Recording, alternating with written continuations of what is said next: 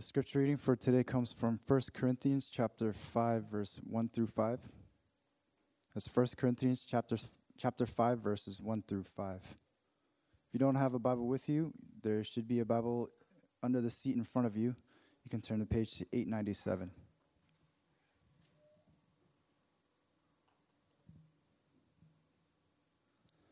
Please stand for the reading of God's word. Hear now the word of the Lord. It is actually reported that there is sexual immorality among you, and of a kind that is not tolerated even among pagans. For a man has his father's wife, and you are arrogant. Ought you not rather to mourn? Let him who has done this be removed from among you. For though absent in body, I am present in spirit, and as if present, I have already pronounced judgment on the one who did such a thing. When you are assembled in the name of the Lord Jesus, and my spirit is present with the power of our Lord Jesus, you are to deliver this man to Satan for the destruction of the flesh, so that his spirit may be saved in the day of the Lord. This is the word of the Lord. Thanks be to God.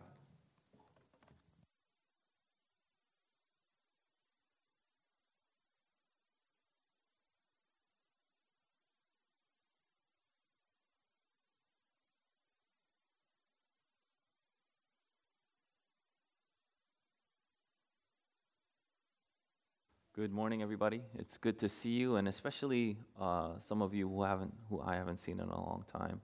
Good morning and welcome. Let's pray before we begin. O God, source of all light, by your word you give light to the soul. Pour out upon us the spirit of wisdom and understanding, that by being taught by you in the Holy Scripture, our hearts and our minds may be open to know the things that pertain to life and holiness through Jesus Christ our Lord. Amen. It's important that I exegete this passage carefully because you will see today and in the following week, chapter 5 is sort of a transition of sorts. And transition from what? From chapters 1 through 4. And chapter 4 had ended with Paul posing the question, what do you wish? Shall I come to you with a rod or with love in a spirit of gentleness? Now, keeping that in mind, it's difficult to be the church in the world. It's difficult to be the church in the world. It's difficult to keep ourselves pure when we're constantly being bombarded with images and messages that directly contradict the teachings of Scripture. And this is exactly what the church in Corinth were facing. They had been deeply infected with immorality. They did not root out the sin, and now we see the consequences of their inability, and we'll see even their celebration of sin. You know, nothing really shocks us anymore. We watch, we listen, we even participate in immoral and sexually aberrant behavior. You know, there was a popular TV show in the past that would depict sins like incest, and then the storyline is they would randomly put people in power. I haven't watched it, but in hearing from people, I think it should have just been called Game of Musical Chairs. And now we have a movie on Netflix in which they depict 11-year-olds dancing suggestively, sexually. 11-year-olds. It's purported to be a movie that shows why it's bad to have 11-year-olds dancing suggestively, sexually. But I don't need to watch a movie that shows gratuitous scenes of rape to tell me why rape is evil. And by the way, this isn't just wrong. It's evil. This isn't like wrong, like I picked up skim milk at the store when the wife asked for 2%. Oh, I made a mistake. I was wrong. This is the world being given into judgment. So nothing really shocks us anymore. media like the top musical song of today, books that we read, images that we watch, all seem to try to normalize these aberrations of what God has commanded. And so, if you are deep into these things, is it any wonder why you also may not be inclined to be shocked when you see these kinds of aberrations? Shock is set up as a guard so we may be able to recognize that this is not normal. You should rightly get shocked when you see a man running at you wielding a knife, for instance. It should send signals down to every cell in your body so that you could immediately react and protect yourself. Shock is set up as a guard. But when we continue to get these things normalized in our lives, is it any wonder why we may not be also inclined to shock when we see and experience these things today? And is it any wonder that Psalm 2 shows us that the nations rage? What do they rage against? In Psalm 2 it says, "Why do the nations rage and the peoples plot in vain? The kings of the earth set themselves, and the rulers take counsel together against the Lord and against his anointed, saying, let us burst their bonds apart and cast away their cords from us." And listen to this carefully. Let us burst their bonds apart and cast away their cords from us. We have left the worship of the true God for lesser things.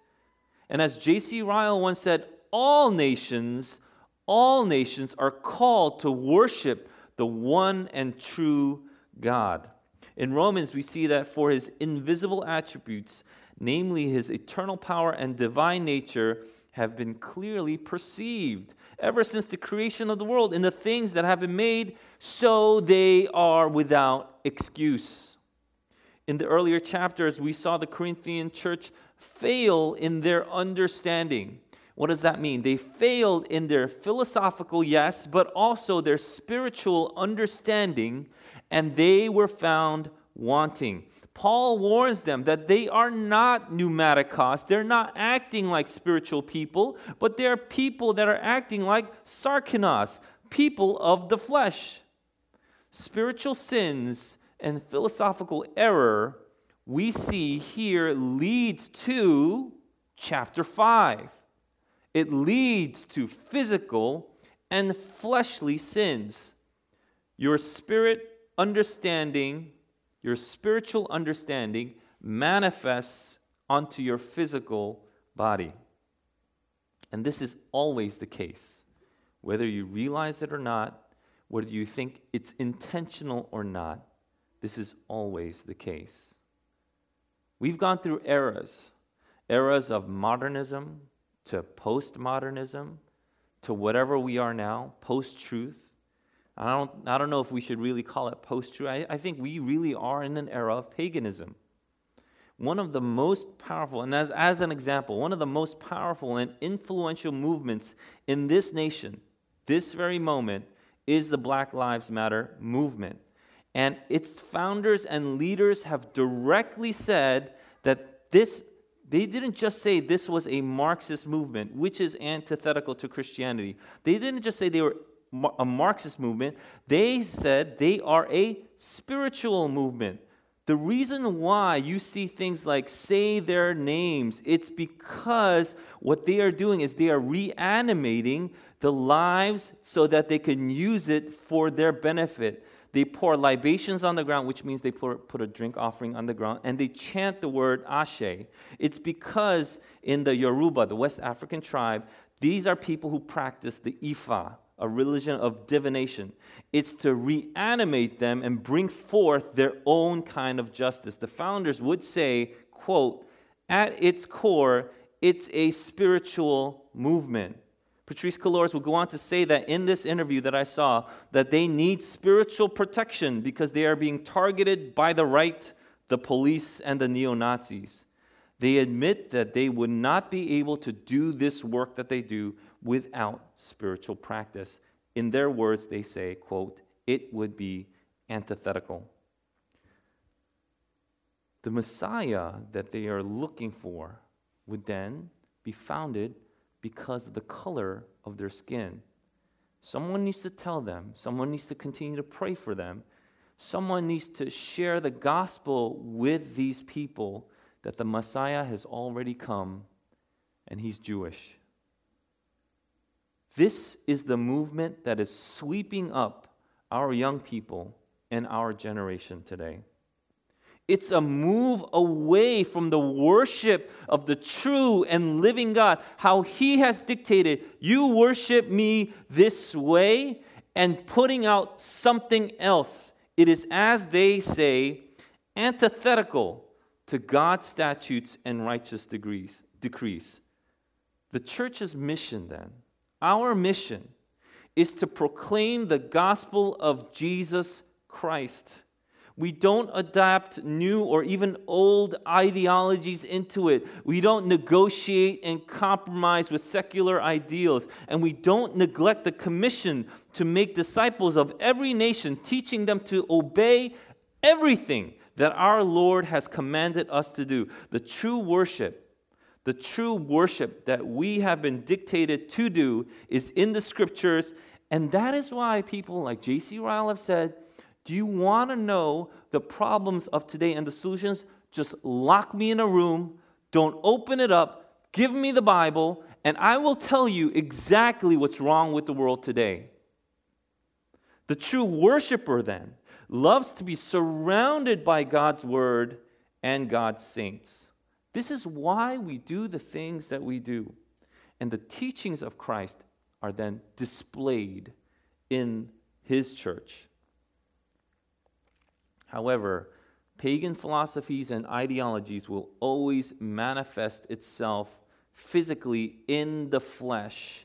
And what we are seeing is Paul first dealing with division in the church, now moves to the immorality of the church. And if you're thinking, man, Puge is going hard at these other people outside, this is not the purpose of this passage. And he is pointing inside the church. It is actually reported that there is sexual immorality among you, and of a kind that is not tolerated even among pagans, for a man has his father's wife. Sexual immorality here is translated from the word porneia. It's where we get the word for pornography.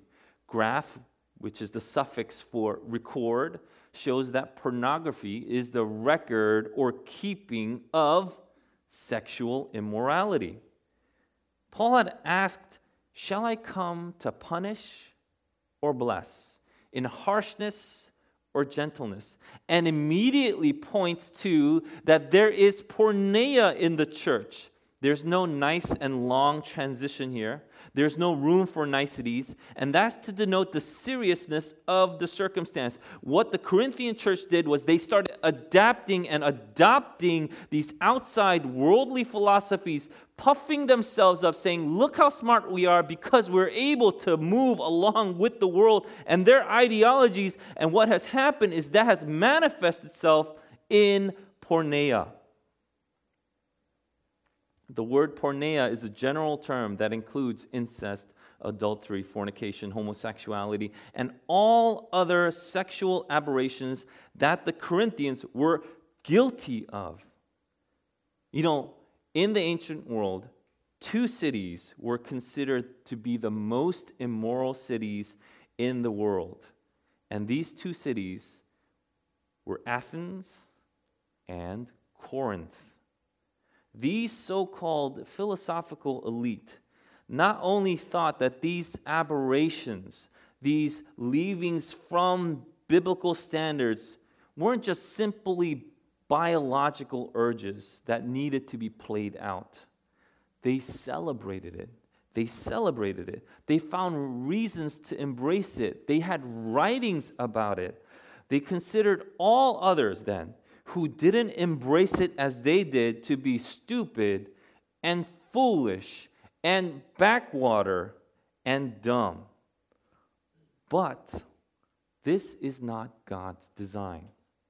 God's design is specific and it is narrow. And there's a reason for that. It's not because he's a killjoy that wants to keep you from being happy. In fact, God's very design for us is so that we are completely fulfilled, that we have the fullest of joy. Giving you an example in Deuteronomy chapter 22, verse 25, in dealing with sexual immorality, Deuteronomy goes through this whole list, but this is just one part. It says, "But if in the open country a man meets a young woman who is betrothed, and the man seizes her and lies with her, then only the man who lay with her shall die. But you shall do nothing to the young woman. She has committed no offense punishable by death. For this case is like that of a man attacking and murdering his neighbor, because he met her in the open country, and though the betrothed young woman cried for help, there was no one to rescue her." First of all, this is how seriously the Bible took betrothal. If you forcibly took someone that wasn't your wife and belonged to another, you were executed. Because it's like, and it says here, it's like you're murdering the husband as well. And that's what adultery is. It's like murdering the partner. Every time then a partner would lie with their spouse, every time you lie with your wife or your husband, this is for married people, but yes, even if you're not married, you look forward to it. It's, yes, you are growing and maturing in love, you're moving in love, yes, but it's also to point back to the first consummation, which is signaling the promise that you have made together. Sex isn't simply a biological urge that you need to get out. It's not a nasty thing that we shouldn't talk about or even feel ashamed to talk about. It's a sacred gift that God has given His people. And like any other sacred ordinance we've been given, there is a specific plan that God has intended for it. And you might think, that's the Old Testament. You read Deuteronomy. It's really harsh. And so by the time we get to the New Testament, were there any changes? In Matthew, when Jesus spoke on immorality and adultery and divorce, did He lighten or even abolish any of these laws? How serious was Jesus on this topic? Pluck out the eye, chop off the hand. It's better to go maimed into heaven than not go at all. And these things were written that we might now know how God feels about these kinds of activities.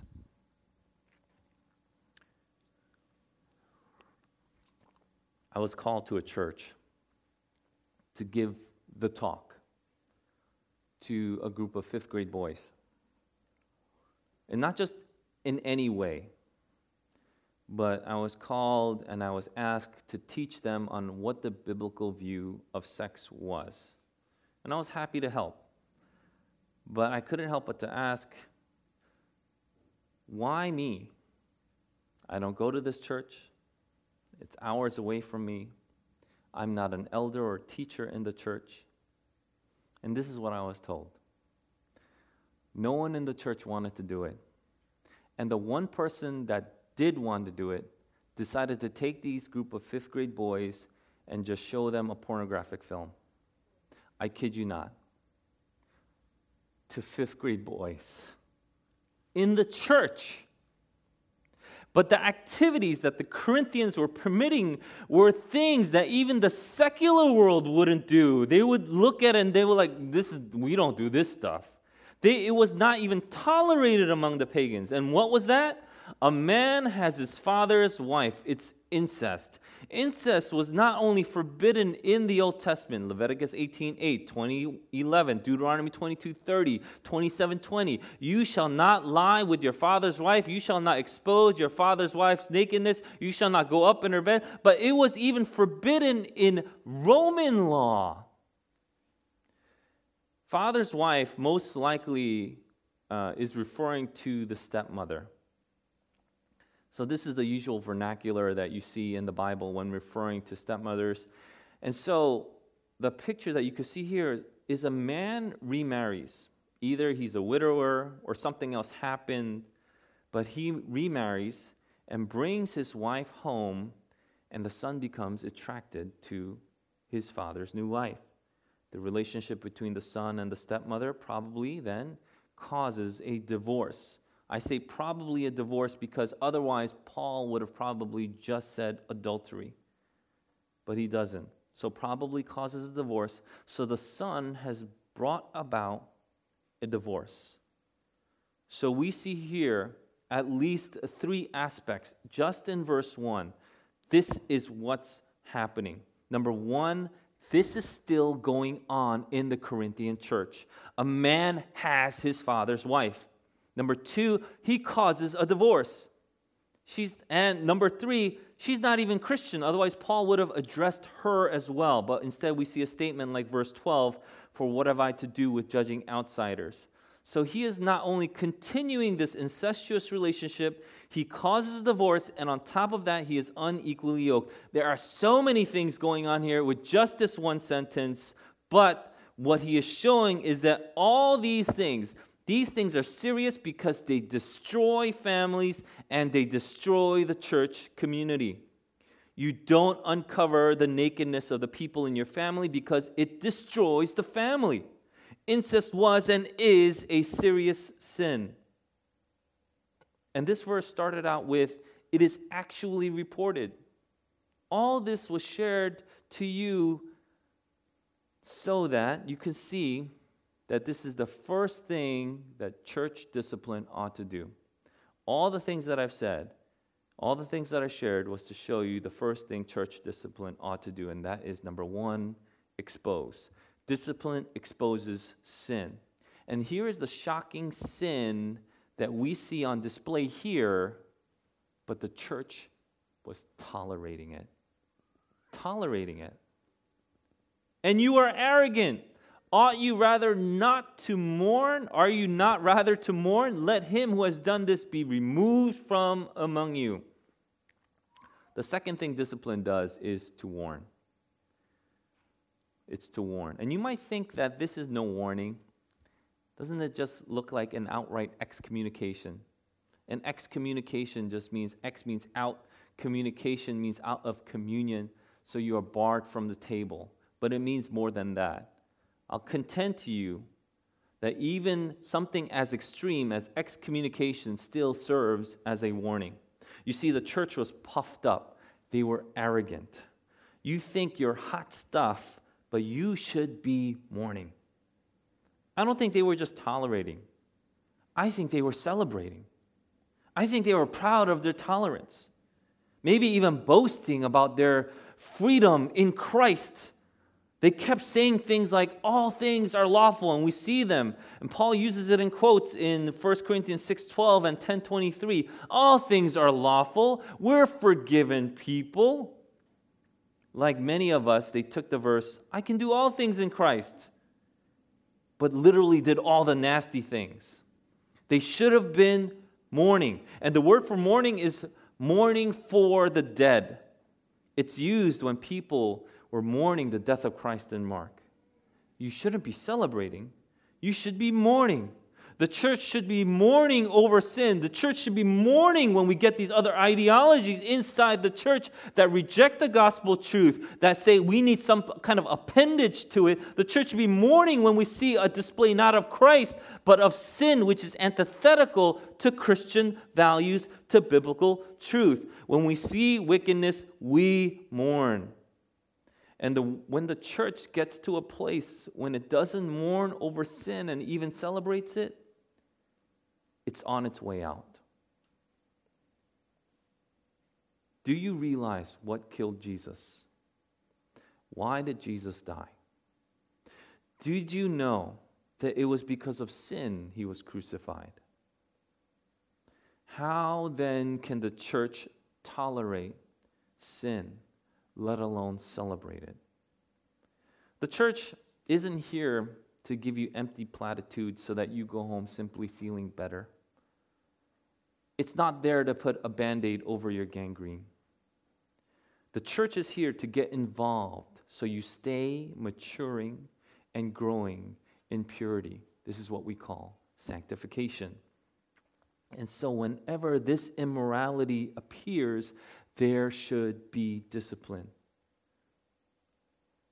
The great thing about this today, in this age, is that if you are a church that disciplines, then it also helps with the weeds. I'll tell you what I mean. Jesus gave a parable about the weeds and wheat, how they grow together. It's so hard to tell them apart that Jesus says not to touch them until the last day. But when you become a church that disciplines, word will get out. Word will get out. You'll be known as that kind of church. Hey, don't join that church. They take the Bible and do what it says. And when the question arises, and we are tempted to think, we're not perfect. We're not perfect. I get it. We're not perfect, but we are forgiven. We're not perfect. We are forgiven. And we use this platitude to dishonor the name of Christ by not obeying him, but rather honor the self. We need to respond as Paul did in Romans 6:2. By no means. How can we who died to sin still live in it? By no means. By taking sin lightly or even celebrating it as professing Christians, the righteousness that you believe that you possess is really a self-centered righteousness, and that is an oxymoron. Self-centered righteousness does not exist because what redemption does, it brings us into a relationship with Christ. Redemption brings us into a relationship with Christ. Now then, those that are saved by the blood of the Lamb, who do we live for? Do we not do the things then that please our commanding officer? The late R.C. Sproul would say that at the moment I sin, I desire the sin more than I desire to please God. And Jesus was serious about sexual immorality. Revelations 2:18. Let me just read that for you. And to the angel of the church in Thyatira write, the words of the Son of God, who has eyes like a flame of fire and whose feet are like burnished bronze. I know your works, your love and faith and service and patient endurance, and that your latter works exceeded the first. But I have this against you, that you tolerate that woman Jezebel, who calls herself a prophetess and is teaching and seducing my servants to practice sexual immorality and to eat food sacrificed to idols. I gave her time to repent, but she refuses to repent of her sexual immorality. Behold, I will throw her into a sickbed, and those who commit adultery with her I will throw into great tribulation unless they repent of her works, and I will strike her children dead. And all the churches will know that I am he who searches the mind and heart, and I will give to each of you according to your works. This is how serious Jesus is about porneia. This is how serious Jesus is about sexual immorality. The church cannot tolerate worldly ideologies, and it cannot tolerate sin. It is pride that the church in Corinth that got them inflated, that led them to endorse porneia, which is bad as the sin itself, to endorse it. Excommunication, then, which is a part of discipline, is a divine act, like it says in Hebrews chapter 12, verse 6. For the Lord disciplines the one he loves and chastises every son whom he receives. These are Jesus' own words in Matthew. Matthew chapter 18, if your brother sins against you, go and tell him his fault between you and him alone. If he listens to you, you have gained a brother. But if he does not listen, take one or two others along with you, that every charge may be established by the evidence of 2 or 3 witnesses. If he refuses to listen to them, tell it to the church. And if he refuses to even listen to the church, let him be to you as a Gentile and a tax collector. Truly I say to you, whatever you bind on earth shall be bound in heaven. Whatever you loose on earth shall be loosed in heaven. Again I say to you, if 2 of you agree on earth about anything they ask, it will be done for them by my Father in heaven. For where 2 or 3 are gathered in my name, there I am among them. Look at this progression and sequence. If the so-called believer refuses to submit to the elders, tell it to the church, and because he's acting like a heathen, then treat him like one. That might seem harsh. That might seem heavy. But if that's heavy, then look at the other side of what happens when you're not following God's commands. The other side where people have gotten puffed up. They have gotten arrogant. Oh, the church is growing. We're so blessed. We're doing this and that for the community. We see manifestations and gifts of the Spirit. This is also wonderful. And Paul comes in to this kind of environment and says, yeah, well, there's incest. How many churches have we seen just in the last decades while we were growing up? How many churches have we seen where they make a mark? Their pastors are even writing New York Times bestsellers. And wham, there's immorality in the church. Where are those churches now? Where are those churches now? They're gone. Why act puffed up when there's a cancer threatening to destroy your church?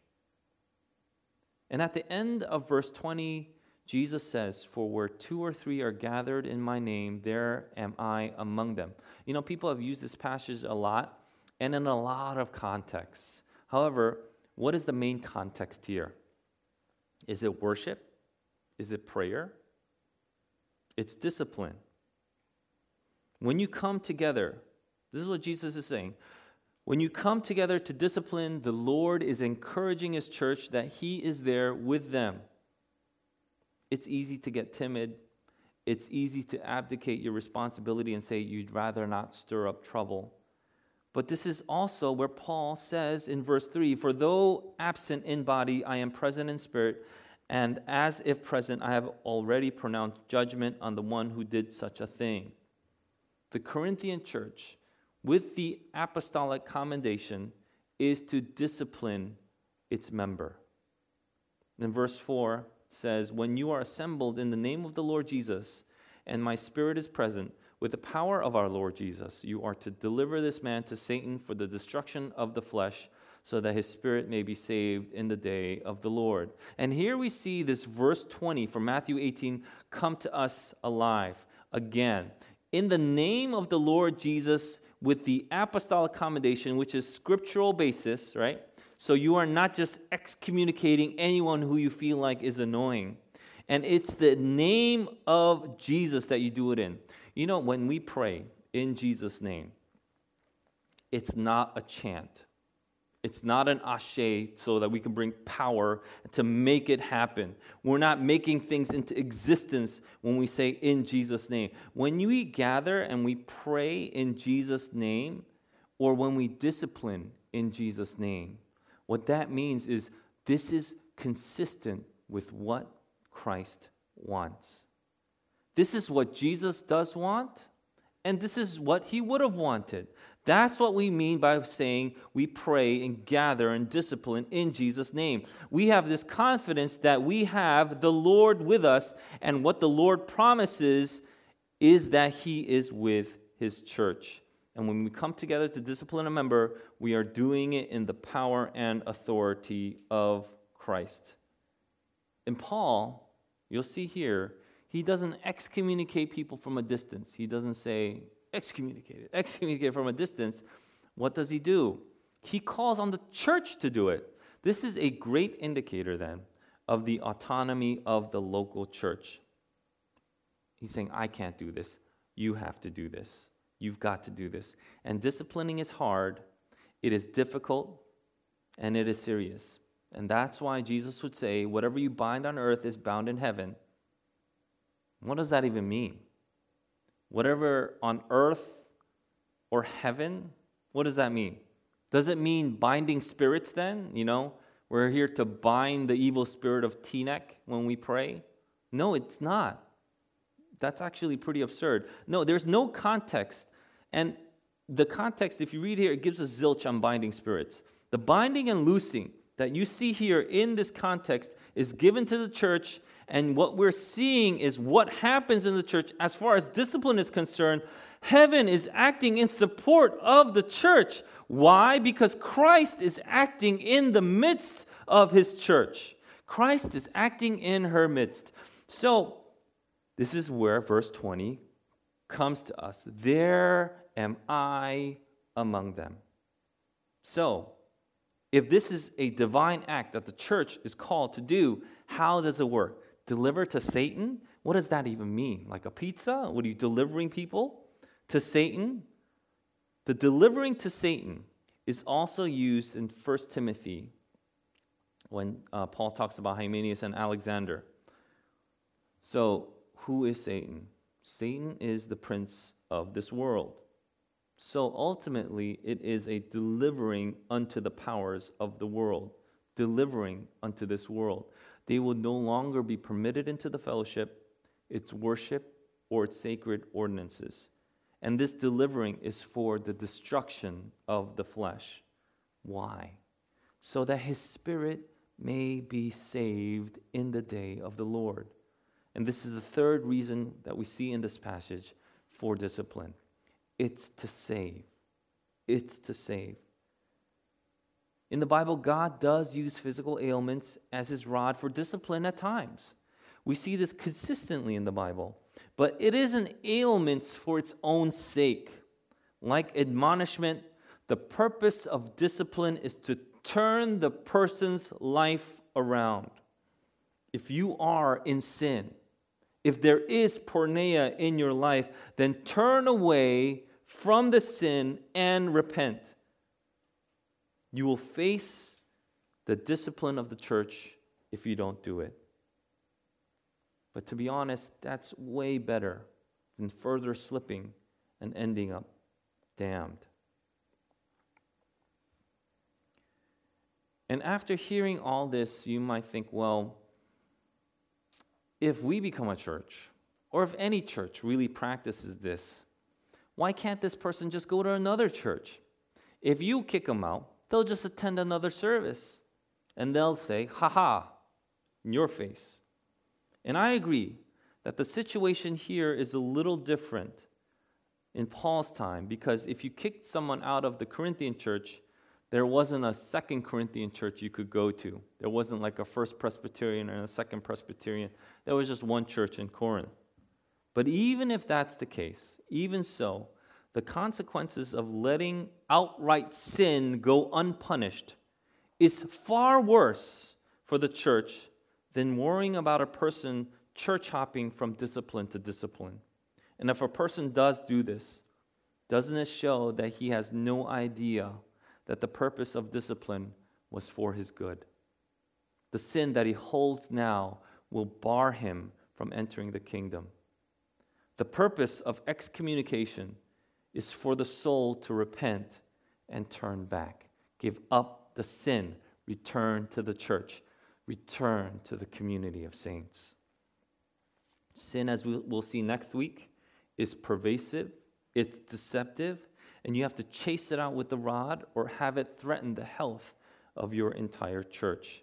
These seemingly innocuous things that we are doing that we think is no big deal. Turn on this episode. It's no big deal. But the Bible admonishes the Corinthian church. But the Bible admonishes God's saints. You are arrogant. You are arrogant if you think this is not affecting you. You are arrogant and prideful if you think this is no big deal.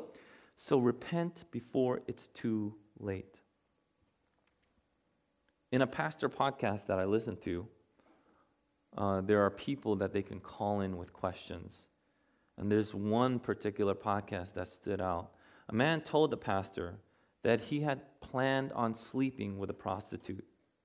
So he made arrangements, he got a room, he planned on hiring this prostitute. But in the last minute, somehow things got tangled up and it was canceled.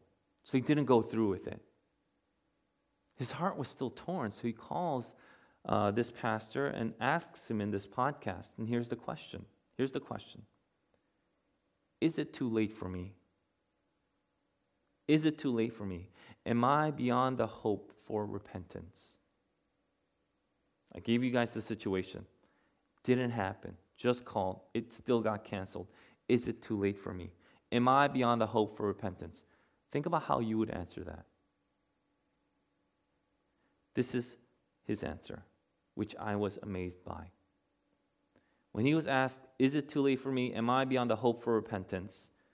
He said, I don't know. I don't know.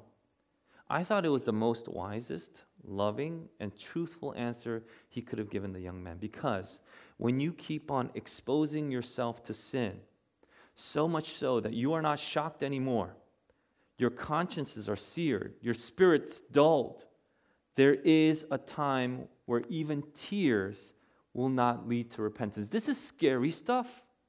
In Hebrews chapter 12, verse 17, it says, "For you know that afterwards, when he desired," so he is Esau, "when he desired to inherit the blessing, he was rejected, for he found no chance to repent, though he sought it with tears." There's going to be a time where if you keep on exposing yourself, it doesn't lead to repentance anymore, because your hearts have been seared by sin. Nothing shocks you anymore. You're not disgusted by the things that disgust God. You don't want to please God anymore. You just want to please the self. This is why the scriptures say, "Seek the Lord while he may be found. Call upon him while he is near." It's not tomorrow. It's not later in the week. It's not even later tonight when you're alone. It's right now. Right now is when we could call upon the Lord. Right now when his word is proclaimed and it's read aloud, where we sing his praises, right now is the time to give up your life to Christ. Right now is the time to repent. Pray that it's not too late, and turn from your sins and turn to God. And this is what the word assures us with. The sacrifices of God are a broken spirit, a broken and contrite heart. O God, you will not despise.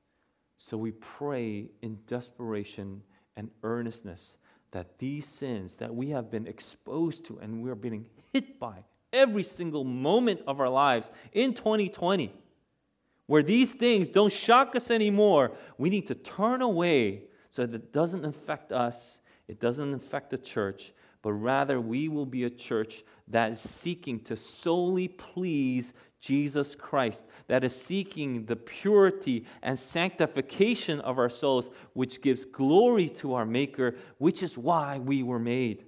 And this is what God has for us, because he is the one that says, "I have come to give life and give it to the full." This is why he gives it to us. He wants us, his children, to be full of joy. When we follow God, this is what God wants for his children. A broken and contrite heart, O God, you will not despise. Pray it's not too late, and turn from your sins.